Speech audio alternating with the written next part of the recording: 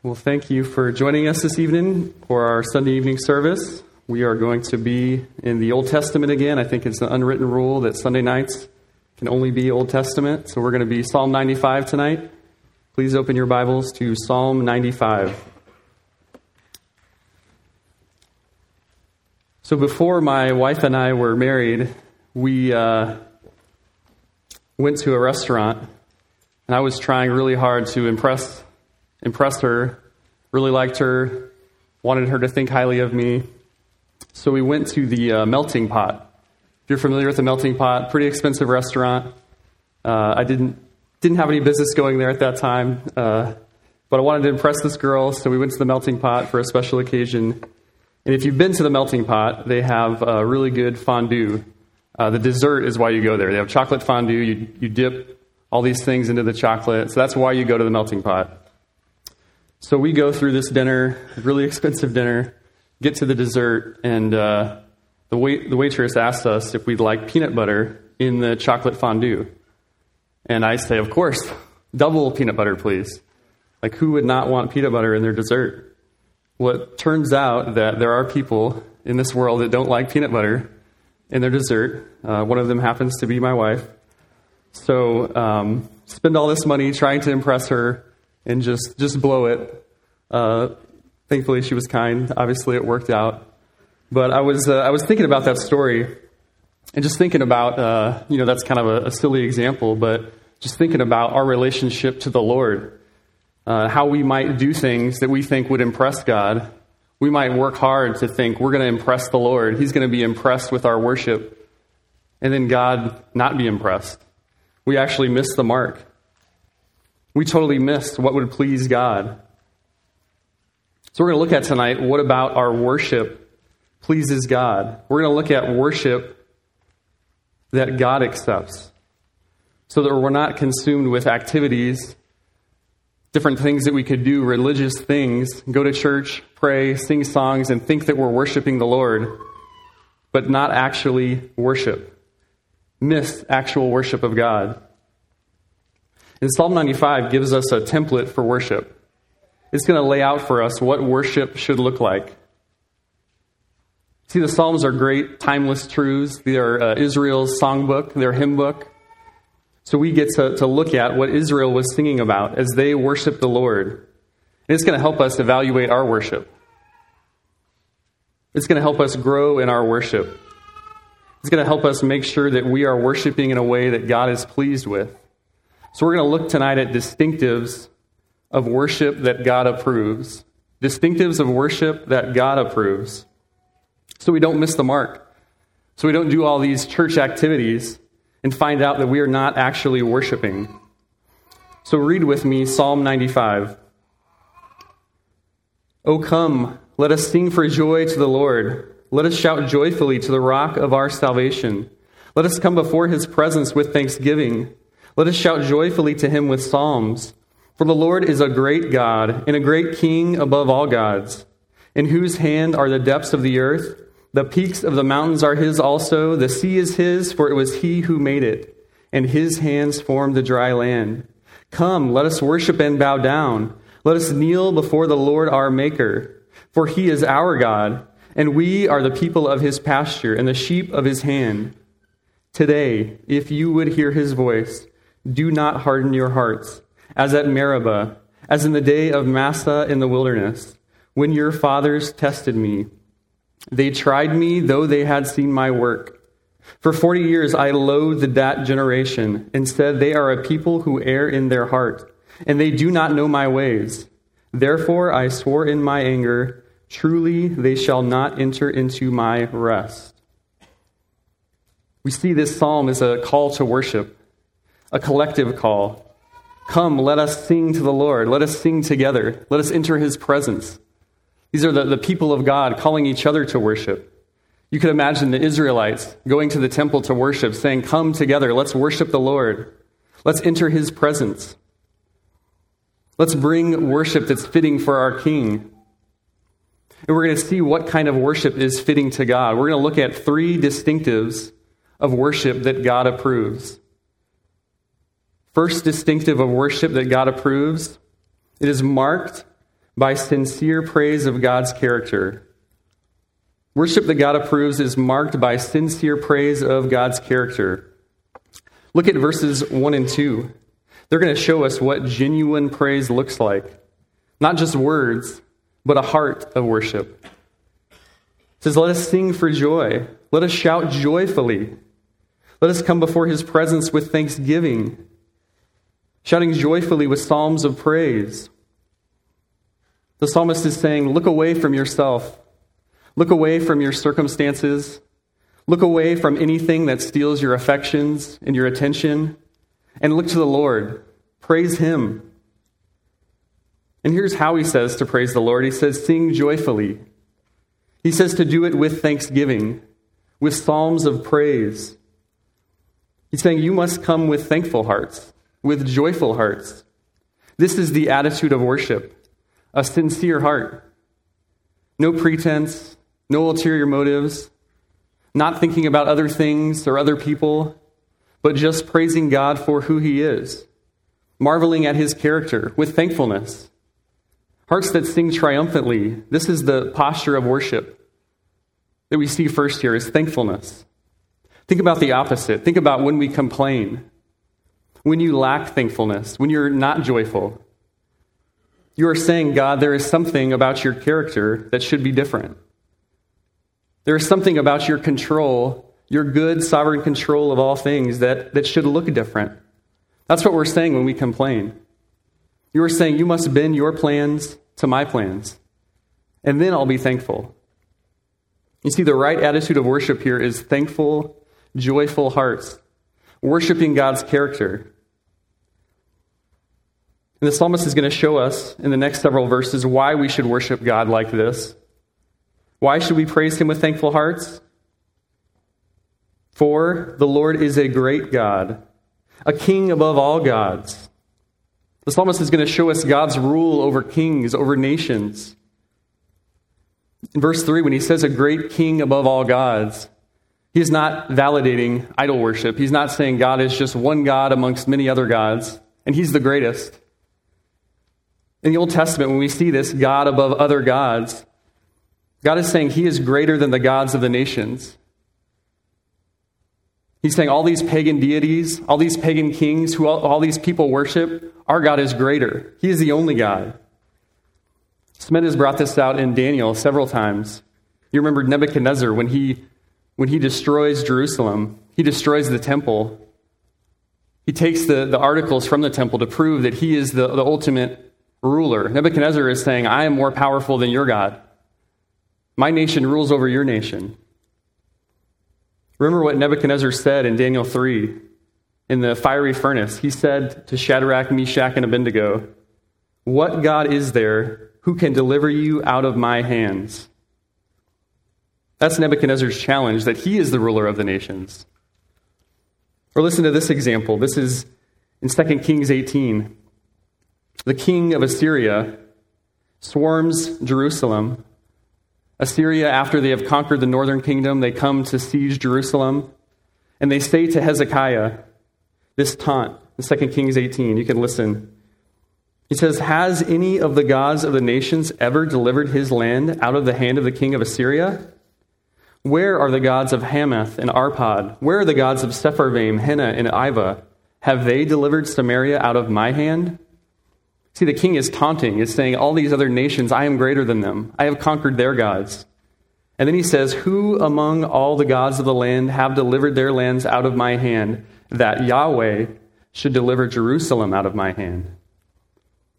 So you see in the Bible, when God is saying he is the God above all gods, he is saying that he is the God above nations, above any rivals, above all the kings of the earth. And we need to hear this again today, don't we? That God is king over kings, that God is king over nations, over presidents, over dictators. God is the king over wars. He is sovereign over those things. He rules over those things.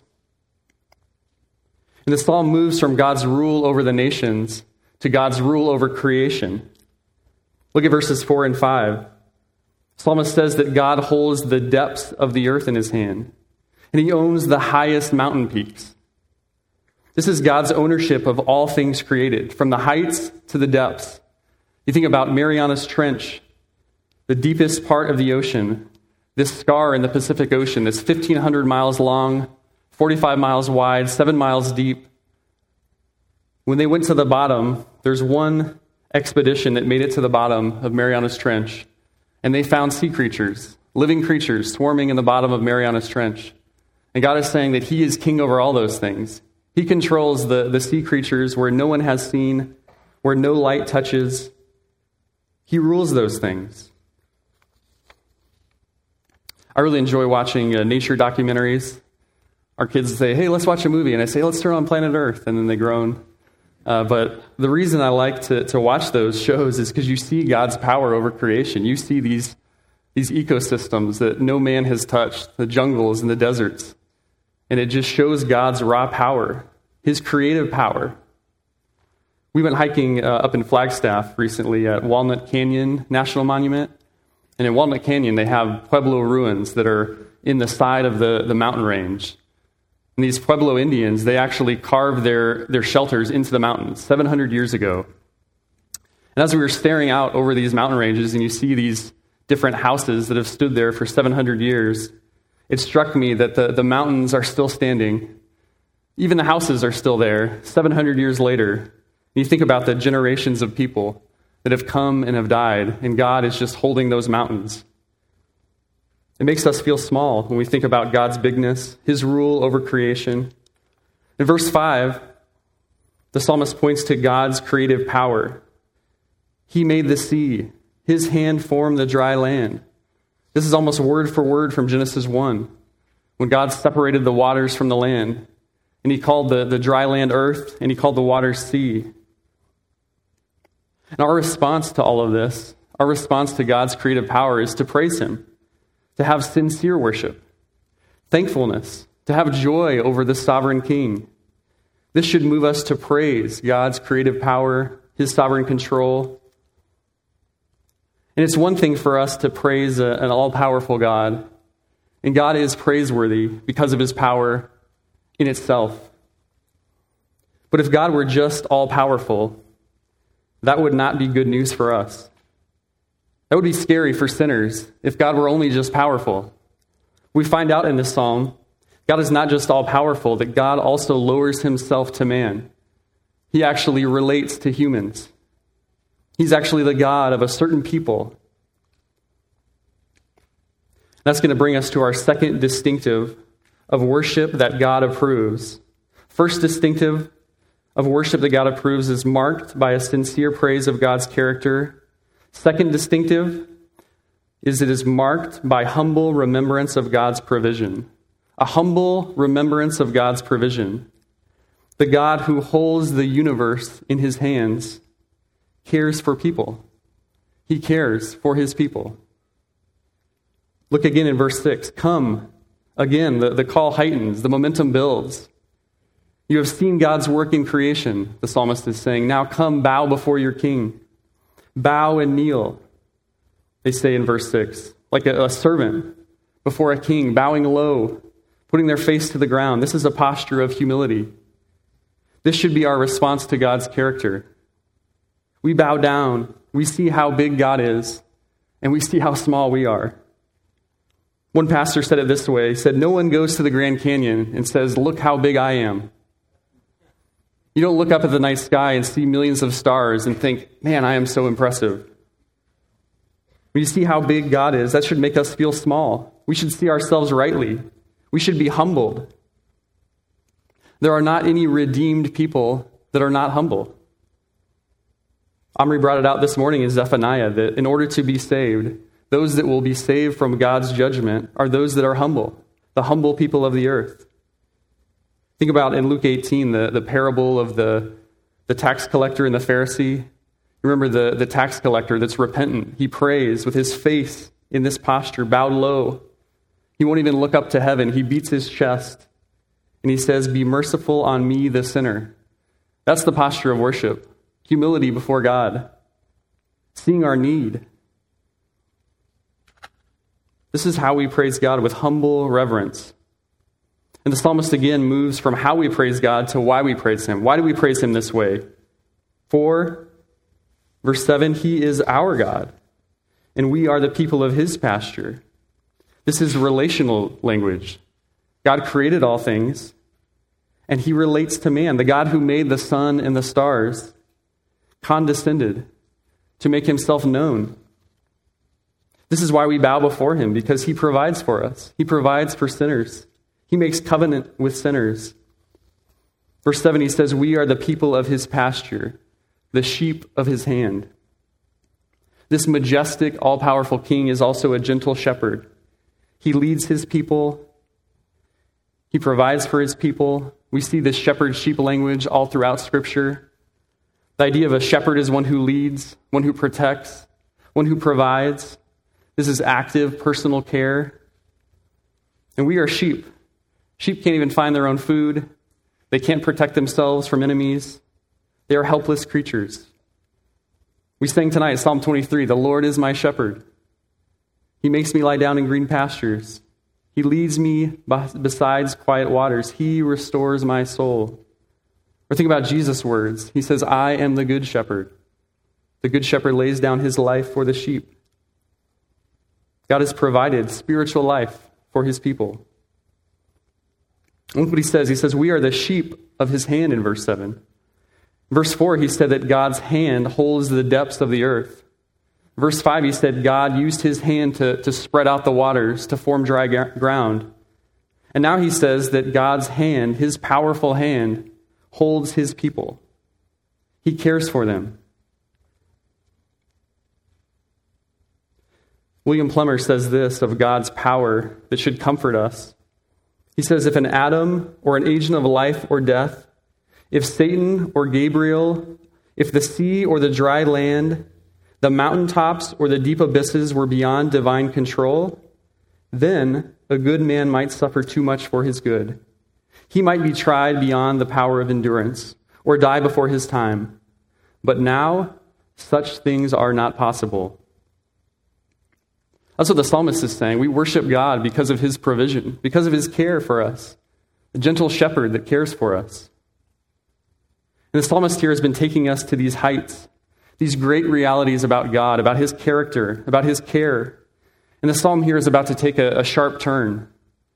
It's like a roller coaster. You're going up, click, click, click, getting to the top, seeing the heights here, praising God's character, praising his providence, praising his care for his people.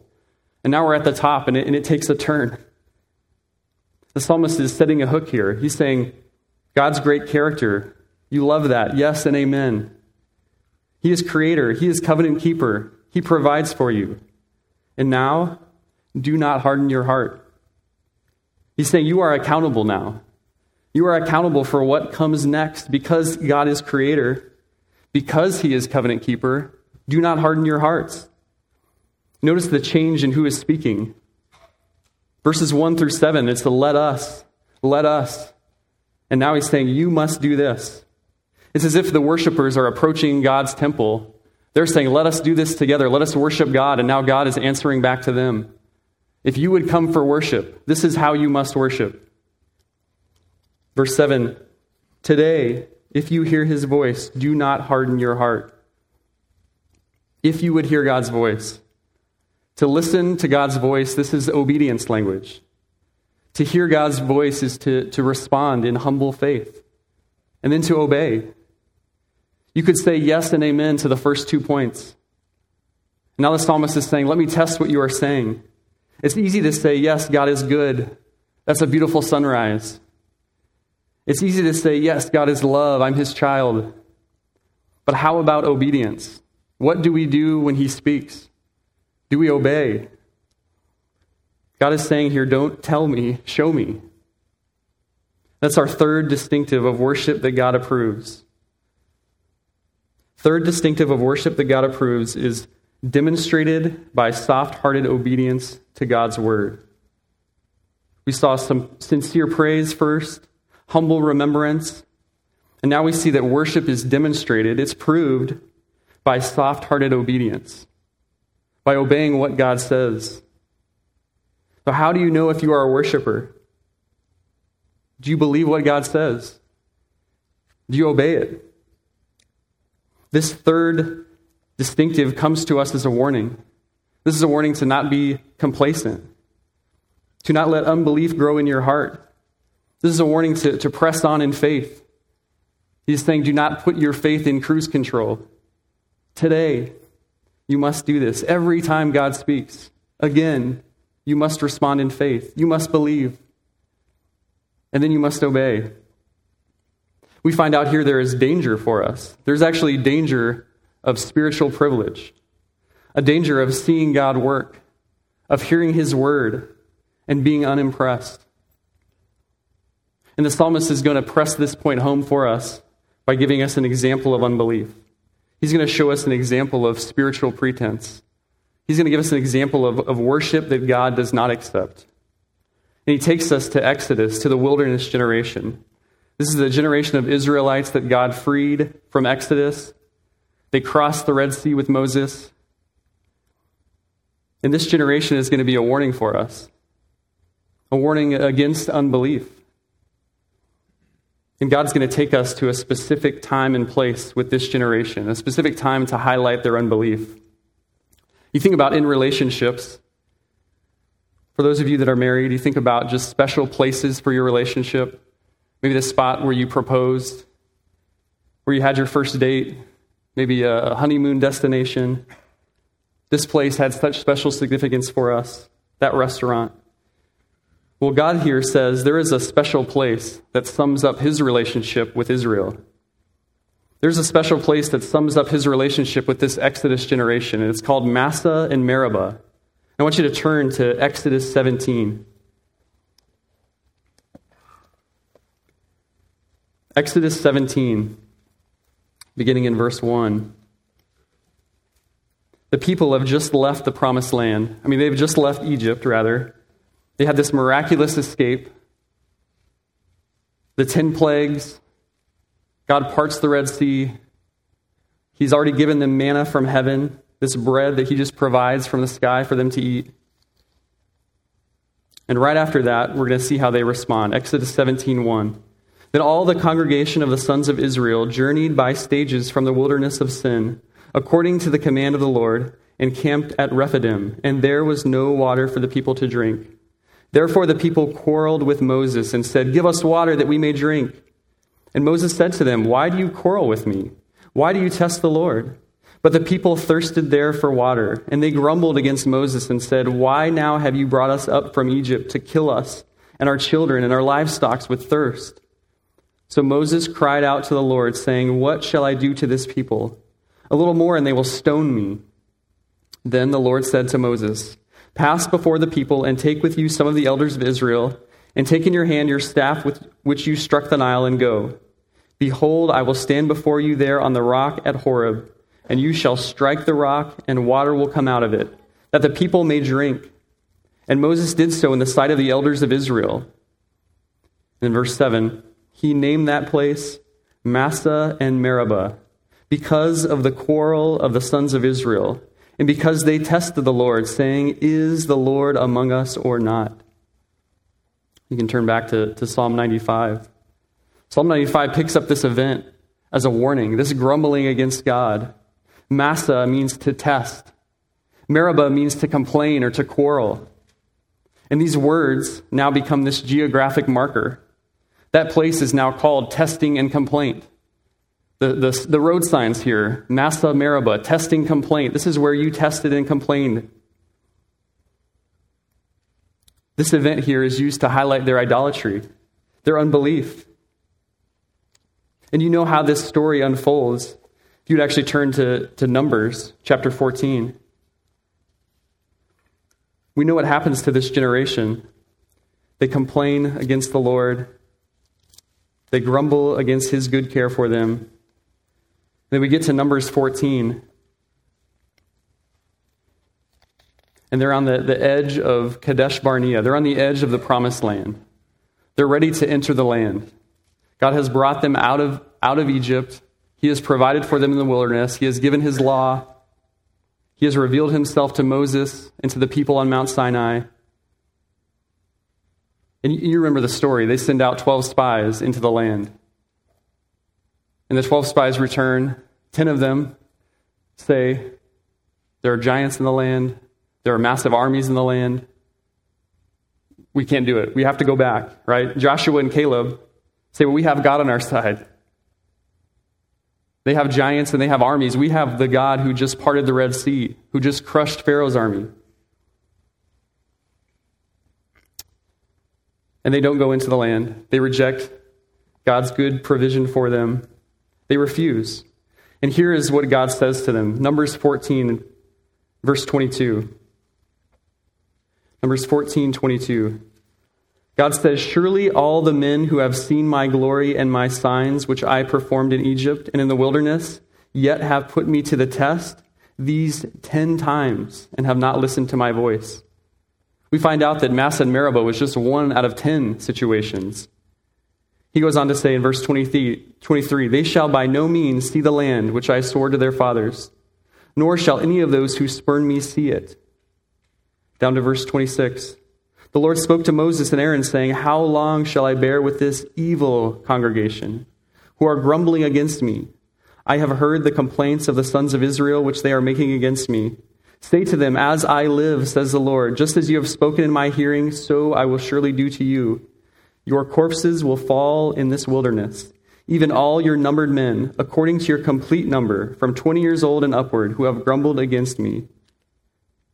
Verse 30, surely you shall not come into the land which I swore to settle to you, except Caleb and Joshua. You see, two men out of an entire generation get to enter the land. The whole generation of adults dies in the wilderness because of their unbelief. So back in Psalm 95, when this generation is used as an example to say, today, if you hear his voice, do not be like them. Do not test God. Do not reject his word. Verse 9, he says, they saw me. They saw my works. Think about this. They saw God's raw power on display. His creative power, they saw it. They saw the 10 plagues in Egypt. They saw the gnats and the frogs. They saw the water turn to blood, the boils and the darkness. They saw God kill all the firstborn sons of Egypt. They saw God part the Red Sea. They saw him use his mighty hand to move the waters. And they were not convinced. They tell God what they think will be really compelling. They say, this is what we think will be really satisfying. We will tell you what will make us happy. The issue here is they had discontented hearts. They are saying, we need this circumstance to change. We need this issue to change. And then we'll be happy. And we know this, circumstances are not the issue. Circumstances just reveal what's already going on in our heart. Circumstances just press us. They squeeze out what's already there. In verse 9 it says, they saw his works and they tested. They tested God even though they saw his works. They saw all these miracles and they still tested God. They tried him. They questioned him. They put God on trial. They're saying, God, why does it have to be this way? You must explain to us. You must answer to us, God. We have this conversation with our kids about what's the right kind of way to ask a question. All right, when you ask a question and say, Mom and Dad, why do we have to do this? Say, that's not a question anymore. That's a complaint. You're no longer asking us. You're actually telling us that you don't want to do it. That's the same thing going on here. They're putting God to the test. They're questioning his authority. They're saying, you must explain it to us. They're saying, God, you must tell us as equals. You must convince us. They're saying God must do the things that they think would be best. Let me tell you how to run your universe, is what they're saying. And it's easy to look at the Israelites here and say, man, they are so discontent. And then to think about our own lives and just subtle complaints when things don't go our way, when we have missed expectations, we have hard conversations, something doesn't go according to our plan, and we grumble, we complain. And that's grumbling against God's good provision. Remember back in verse 2, it said to enter God's presence with thanksgiving. The opposite of that is complaint. Complaining is testing the Lord. Grumbling against God is testing him. You are saying in that moment that God should bend his sovereign will to your will. That's the opposite of hearing God's voice. That's the opposite of obedience. Obedience is bending your will to God's will. Complaint is wanting God to bend his will to your will. And look at God's assessment. Verse 10. He says, for 40 years I loathed that generation. God is actually disgusted. He hates this generation. He is angry at this generation because of their sin, their rebellion. And all of them die in the wilderness. Verse 10, because they err in their hearts. They are a people who err in their hearts. We think of this generation as those that wandered in the wilderness. Well, here the psalmist says they are actually wanderers of heart. In their heart they wander. This outward rebellion, this grumbling was a heart issue. They had hard hearts. They had fleshly desires. They had carnal desires. That's what's going on. This is unbelief in the hearts. They don't have hearts that are devoted to the Lord. What would it look like to have a soft-hearted obedience? What would it look like for them to obey God? What would it look like Joshua and Caleb? Right? To look at all the nations and say, we have God on our side. They just have horses and spears, and we have the Lord. That would be humble faith. To trust what God says over what you see, over what you feel.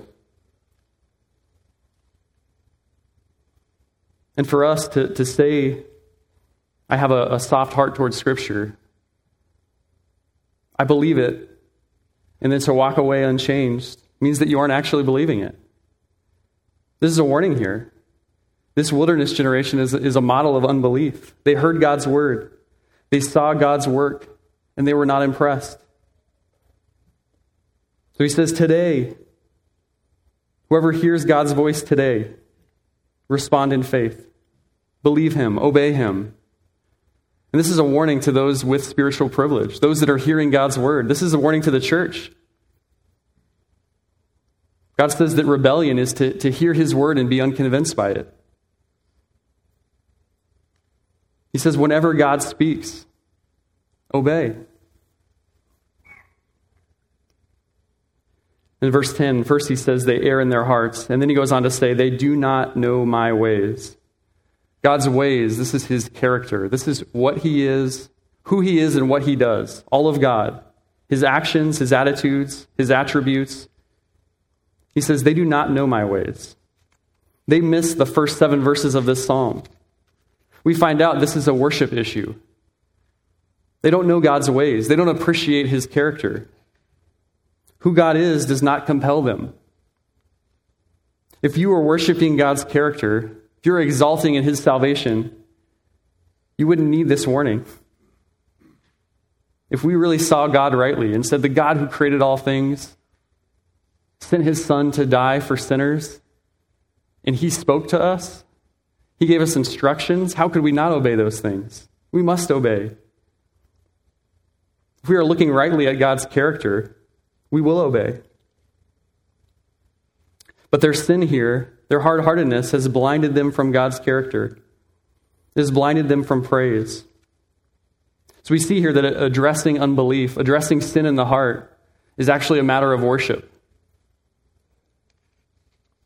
When we disobey, when we grumble even, we are not worshiping in those moments. See, the mark of a worshiper is obedience to God's word, hearing his voice, submitting to it in humble faith. If you don't embrace God's word, you are not a worshiper. You are missing the mark on worship. So we ask the question, what is the measure of worship? What is worship that God approves? Your response to his word. That is the ultimate sign of worship. What do you do when God speaks? Or to say it this way, the measure of your love for God is how you respond to his word. For someone to say, I had a great quiet time this morning. God really spoke to me. It was just really impactful. It was really encouraging. And then they go off to their day unmoved. Same sin struggle, same discontentment in the heart. There's something missing there. You are not believing what you are reading. You see, we could show up at church. We could feel like we are worshiping God. We could sing songs.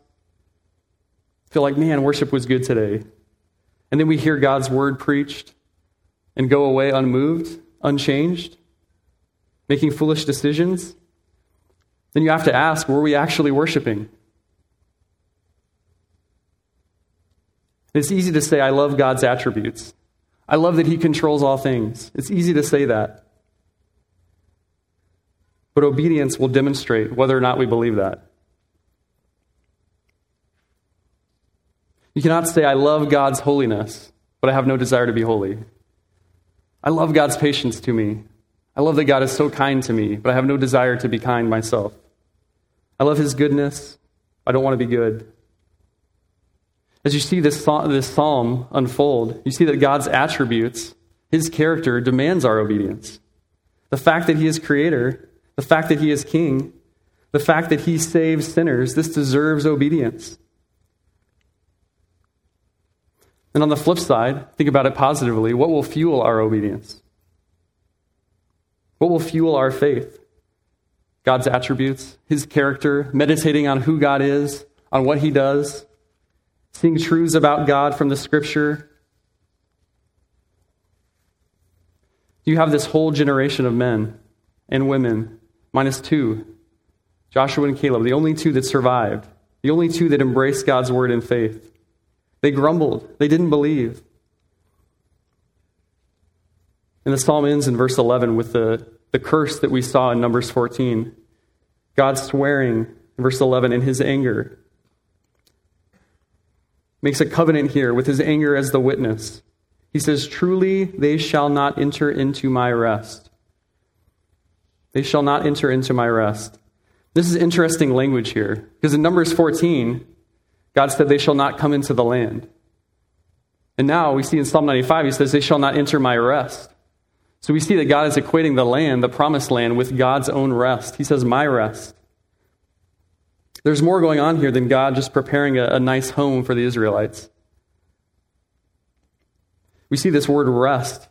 You think of the Garden of Eden. You think of God resting on the seventh day. God creating a perfect world and putting man to live in it. That is God's rest. God dwelling among men. I want you to turn to one more spot in your Old Testament. Leviticus chapter 26. Turn to Leviticus chapter 26. I want you to see this in Leviticus. This is what God says to the people about His rest, about the land that He is preparing for them. Leviticus 26, verse 3.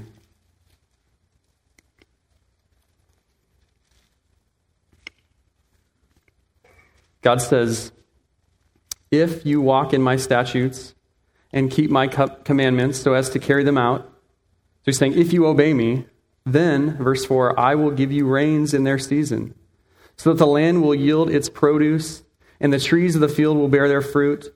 Indeed, your threshing will last for you until grape gathering, and grape gathering will last until sowing time. You will thus eat your food to the full and live securely in your land. God is promising that if they obey in the land, they're going to have this lush, green paradise. Makes you think of the Garden of Eden. Verse 6, He says, I shall also grant you peace in the land, so you may lie down with no one making you tremble. I shall eliminate harmful beasts from the land, and no sword will pass through your land, but you will chase your enemies. They will fall before you by the sword. 5 of you will chase 100, and 100 of you will chase 10,000. And your enemies will fall before you with the sword. God is saying not only does the land produce, there's going to be peace.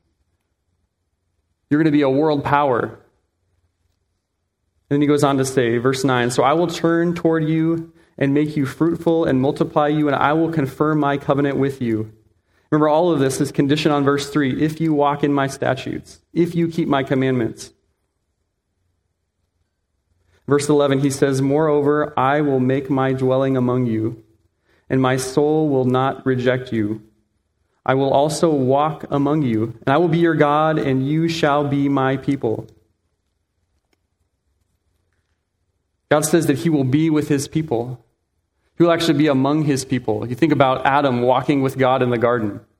That's the promise here that God is making to his people. He's saying, if you are these people that obey, that follow my commands, this is what the land is. It's not just a nice place to live. God is actually promising to dwell with his people, to be among them. That's the promise. That's when God says, you will not enter my rest. He says, you will not dwell with me.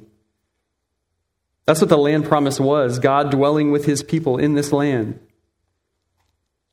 When we looked at Exodus 17, verse 7, the end of that passage, it said, they tested God, and they said, is the Lord among us or not?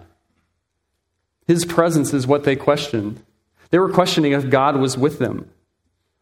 You see, the wilderness generation was not compelled by God's presence.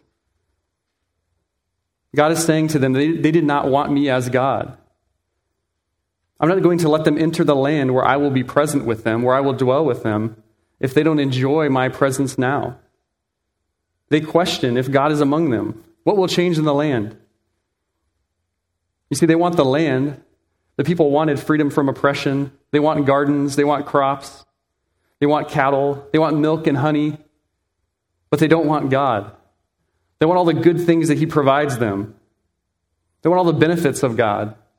But for someone that just says, I want God for his benefits to me, that person does not love God. They love themselves. That's what God is saying. You don't actually love me. You're just looking at what I can do for you. That's a God made in man's own image. I used this analogy with the students a couple of weeks ago. But just imagine I'm having a conversation about my wife, and I say, I really love my wife. Really appreciate her, really love her. I love the way that she takes care of our kids. I love how she cooks. She does my laundry. She cleans up after me. She's so great. And I just don't really love spending time with her. I don't really like being around her, but I love all these things she does. You would ask the question, it would be fair to ask the question, do you love your wife or do you just love yourself? Do you just love what she does for you? And that's the issue here for this wilderness generation. They love what God can do for them, but they don't actually love God. When it comes down to it, they don't trust him. You see, God had a purpose in all of this. He was sustaining them in the wilderness. He was preparing them so they could be a humble people, so that he could dwell among them.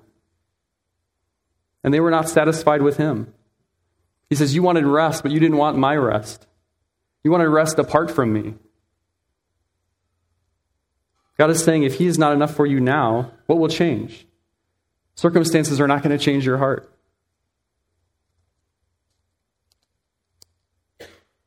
Or to say it this way, if you aren't satisfied with God now, if you don't love God now, if he's not your hope and your joy and your peace in this life, why would you think that he would be satisfying to you in the life to come? To think that God just gives me what I want. That's what they thought. God is just going to give me what I want. They didn't actually love God.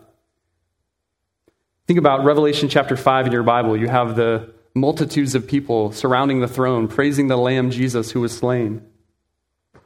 That's what heaven is. It's worship of God. Worship from a heart. People who have been transformed. People who love God. People who are not worshipers now are not going to enjoy heaven. They're not going to want to be with God in heaven worshiping if you're not a worshiper today.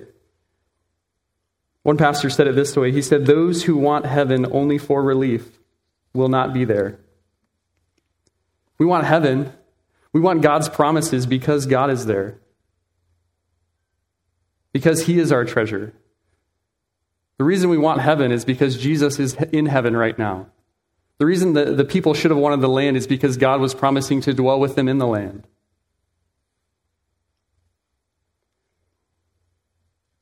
So how would you know? How would you know if you enjoy God's presence today? How would you know if you are one who wants to be with God, who wants to commune with God? Well, that's what the psalm tells us. How would you know? Here's the barometer. What do you do with his word today? What does your obedience look like today? Do you believe what he says?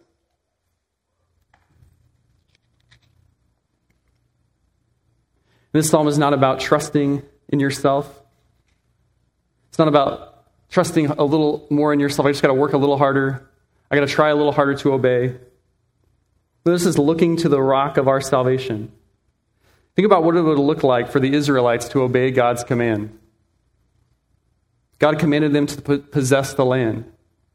They show up in Kadesh Barnea. What would it look like for them to obey? It would look like faith. They would have had a trust that God is going to protect us.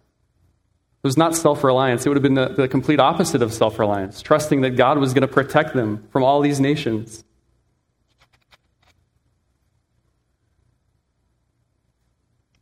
That's what faith is trusting in what we don't see. And the one that has faith in God obeys. They press on in obedience. So this passage in the Psalms, this is a warning to us.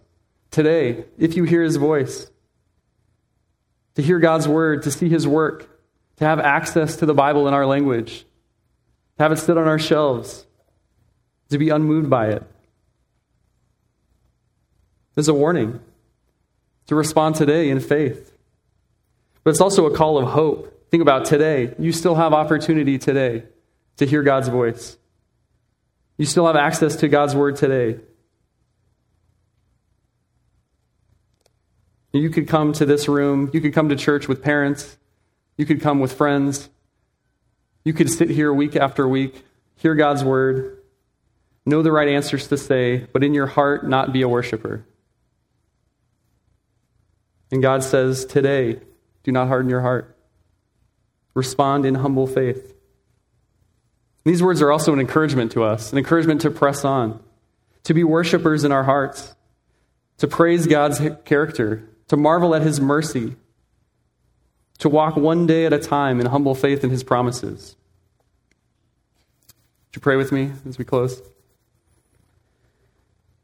God, we thank you so much for your word. We thank you so much for your goodness and your grace. We thank you that you save sinners, that you actually came to this earth, Jesus, to die in the place of sinners.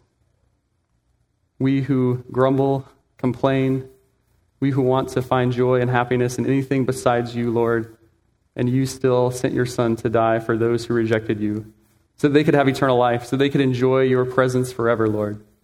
Pray that the Grace Bible Church, the men and women here, would be those who are marked by obedience because they love you, because they want to serve you with joyful hearts. Pray these things, Jesus, in your mighty name. Amen.